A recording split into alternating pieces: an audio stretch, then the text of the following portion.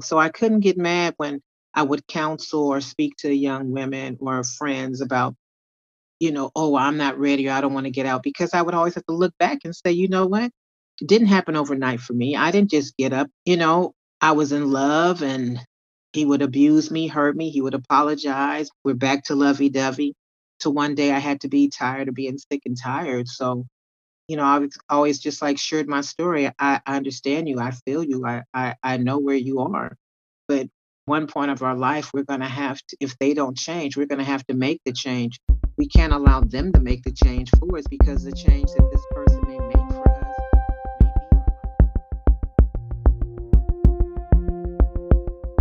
You're listening to the W.O.M.A.N Inc. podcast. W.O.M.A.N Inc. is a San Francisco-based nonprofit that has been serving the city and larger Bay Area since 1978. We support survivors of domestic violence and their loved ones along their healing journeys, bridging value-rich networks designed to address intersections of violence.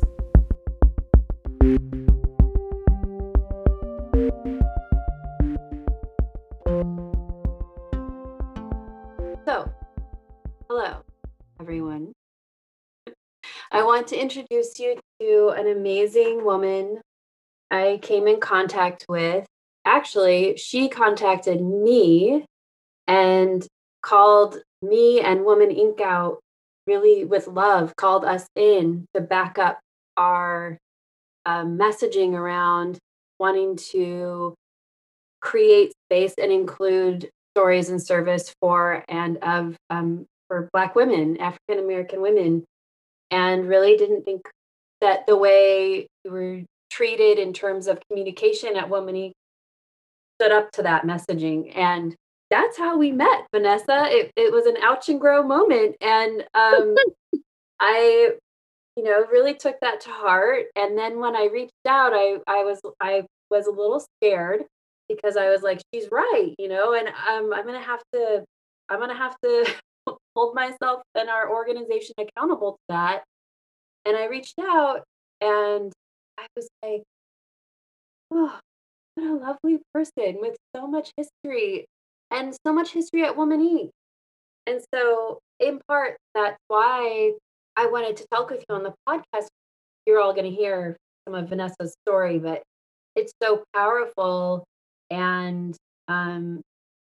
so you've done so much and you've survived so much, and yet you are so kind and a helper, and you were so kind to me in this moment back a year ago, I guess now, that I reached out to you even when we weren't doing the best we could do as an organization, and I wasn't doing the best I could be doing as the executive director of that organization. You were still held me with a lot of love and kindness. Just really glad you reached out and were like, hey, what do you mean? So thank you for that. Vanessa, how did you first come in contact with W.O.M.A.N Inc.? Like, tell us a little bit about you. I guess I must have looked through the phone book or some. I don't think computers were really out like that. I didn't have a computer or a cell phone. Was this in the 90s? This was 1989 or 88. Ooh. Yeah. Okay. It was probably like around 1989 or 88. And I remember being in this I was in this domestic relationship for probably almost 3 or 4 years. And I was really getting tired. And I remember the guy saying to me that one day that he was going to kill me. He was like, one day, I'm going to kill you.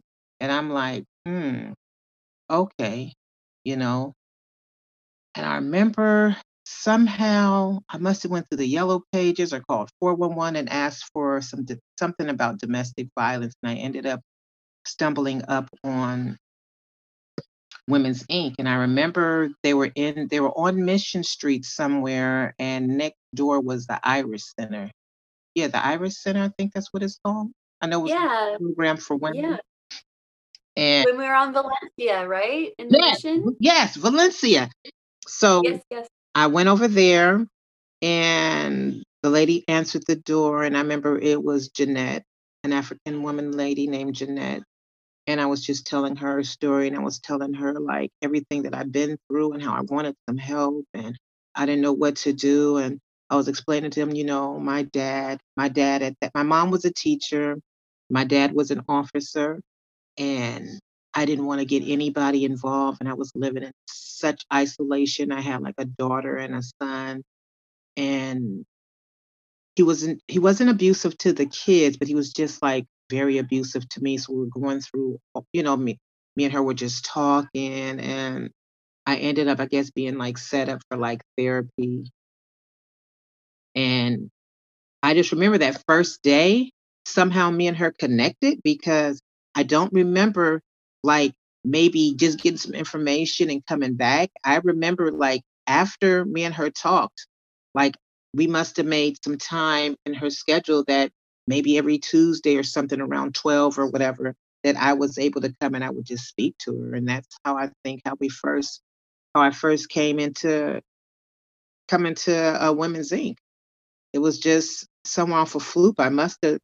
I had to maybe call 411 or something. I can't remember like how I got the number, but once I came, it wasn't like sitting down and like contemplating back and forth. I remember once I came, spoke to her, I guess we had some type of connection because she was African American and so was I, that I never stopped coming after that day. And you didn't. And then what other role did you play at Women Inc? Because it's not this Oh client. my gosh. Not after just being a client. I remember she taught me how to facilitate meetings. And from doing facilitation, I facilitated groups. And then from facilitating groups, I went to work in the crisis line. So I did from Friday to Sunday from midnight to like 8 o'clock.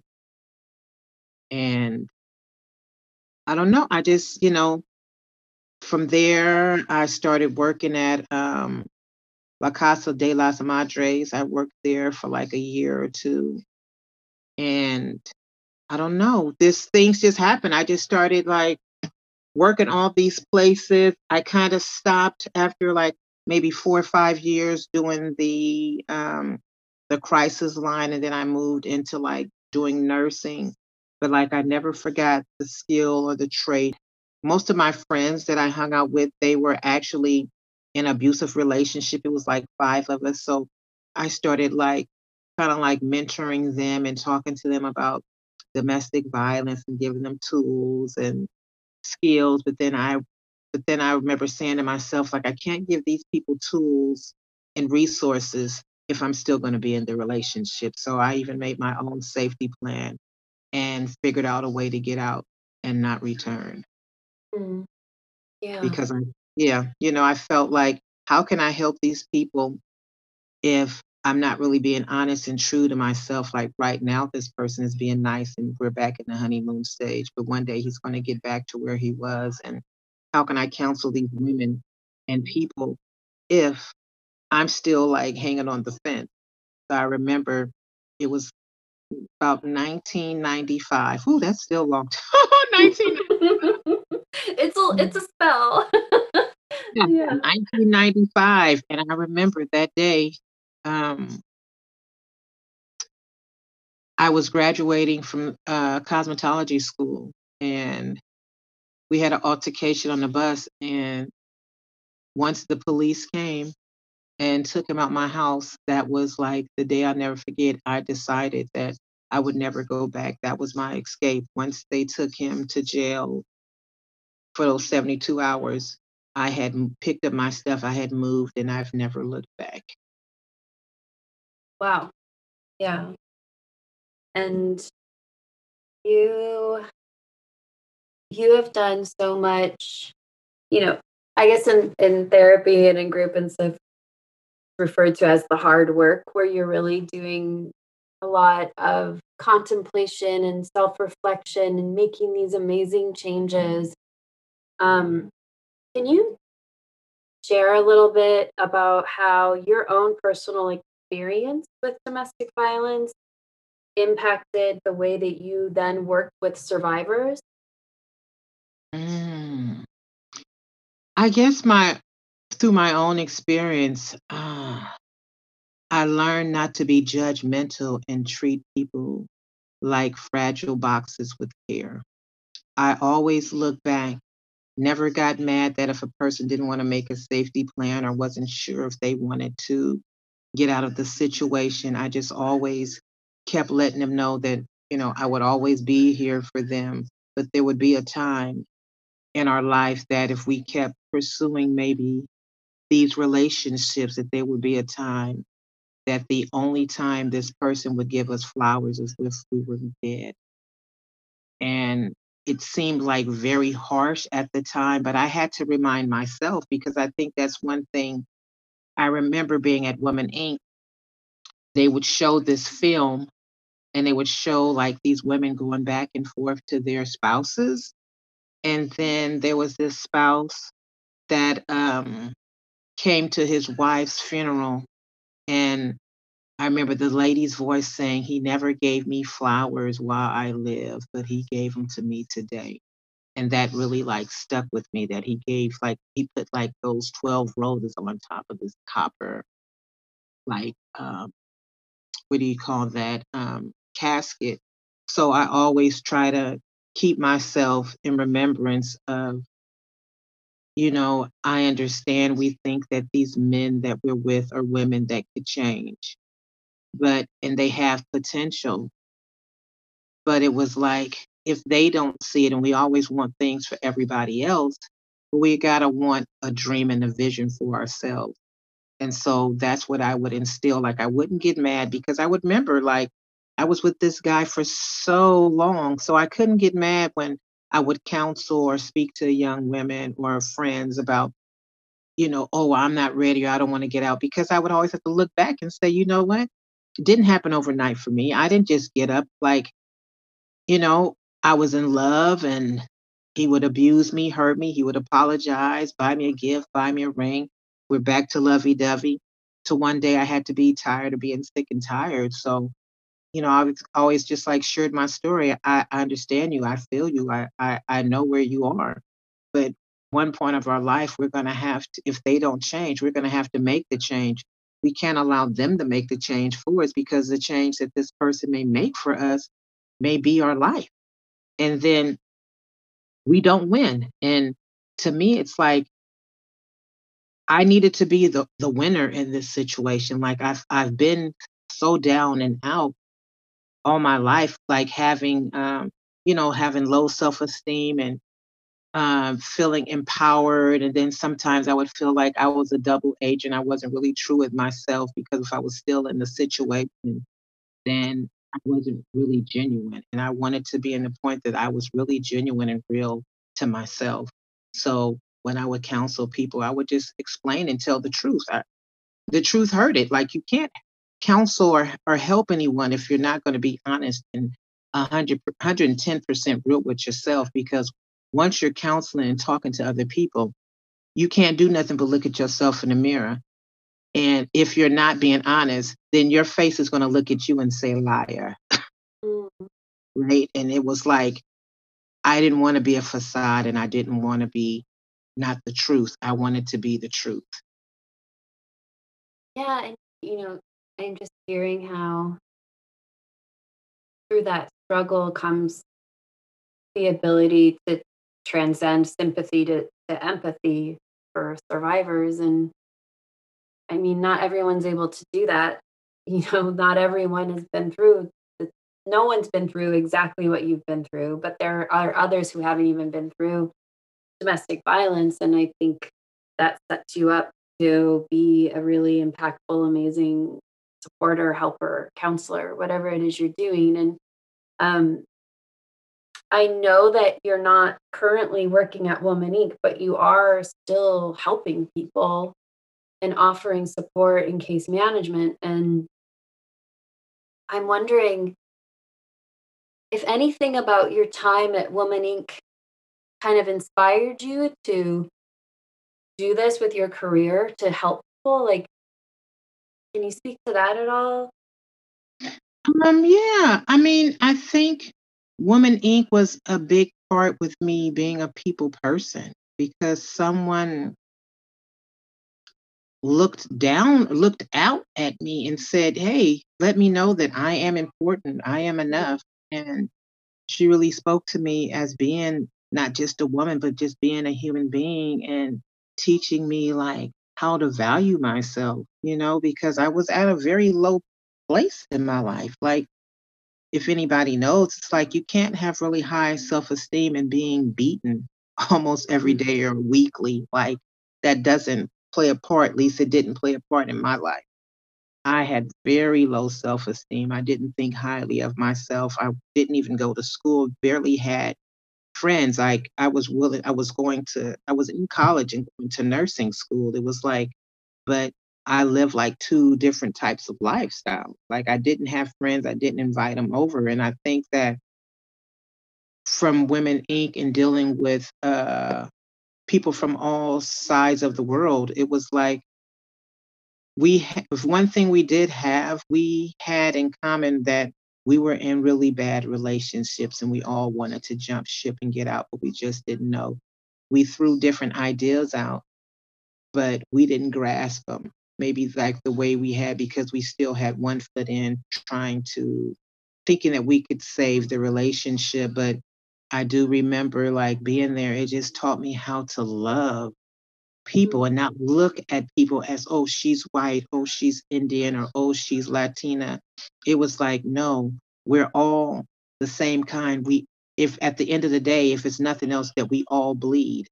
And I think sometimes society plays this pins up pins us up sometime against one another when it comes down to culture and being African American or being white. We'll look at, because we see these things on TV. Like, I remember looking at old soap operas where when a woman is being in a domestic violence relationship, how the man slaps them and they spin around in a circle and they lay on the floor, whatever, which pretty much untrue, but this is how they did it. It was like with us, I realized that no, like, this person was shot, this person got her eye taken out, this person, like, there is no different way when you're a woman of color than being a white woman. Like, the violence is real, the violence hurts, Mm. and it's not no soft type of violence. Like, we all were in the same game. We just had to learn how to get out. And it was like, that's how I think I built a lot of friendships. It was like I was able to work with all kinds of people Mhm. because I always felt that, that certain nationalities were racist, but when we came together, were we all were the same people. Like, we all worked together. And I think that's where it started, that I was able to empathize with people and be able to work with other people because we had something in common. We had something in common. I think it was just the love that we wanted each other to win no matter what happened. We wanted each other to win. We wanted them to survive. We wanted them to keep their families. And that's how we I think it was like a Tuesday, like around 12, we would have our meetings. I think that's how it kind of brought me into, and it was like a great networking. Like, when people found jobs or other jobs, people shared that information. So it's just not just a support group. People were talking about, oh, well, they're hiring over here or this and that is going on. And maybe some people, they couldn't work because maybe their spouse wouldn't allow them, or they would figure out that if they were starting to work, that they were breaking out from up under them. But I mean, I think that's how I learned. Like, how I learned to work with people because I wasn't like really working. I was just staying in home, working, just being with my kids. But I think that's how I learned how to work with other people. Like, from Yeah. starting right there from scratch, right from our meeting, you learn Yeah. relationships and how to talk to people and stuff like that. It sounds like you really built all kinds of community there in all these different ways, like not only as a survivor participant, but then as a facilitator and then on the line. And I know that you went through the 40-hour training, so you were also a part of that little community. Um, and really it's really special. I really wish we could find Jeanette. I wish I knew who Jeanette was. It would be so great to find her and talk to her and learn. her perspective on the history of Woman Inc. and what Woman Inc. was back then, and just to hear her story. Jeanette, if you're out there, get in touch. We'd love to talk to you. I would love to know where she was, because if it wasn't for her, like, I wouldn't be where I was. Like, she really reached out to me, and she had such a warm, kind heart, and she knew just how to talk to me. Like, she just had the right words to say. I mean, I think she made me feel confident. And I remember just that first day that I came, I knew that I maybe not be getting out of that relationship at the time, but she gave me hope that there was going to be a way. Like, just by the way that she talked to me, she let me know that there was going to be, I would get some tools. Like, I wouldn't be stuck in this forever. Thanks for listening to our first entry in a series of conversations with Woman Inc. Ambassador Vanessa. Stay tuned for the coming segment where Vanessa and Jill talk about race and racism in the domestic violence field and in broader community-based work.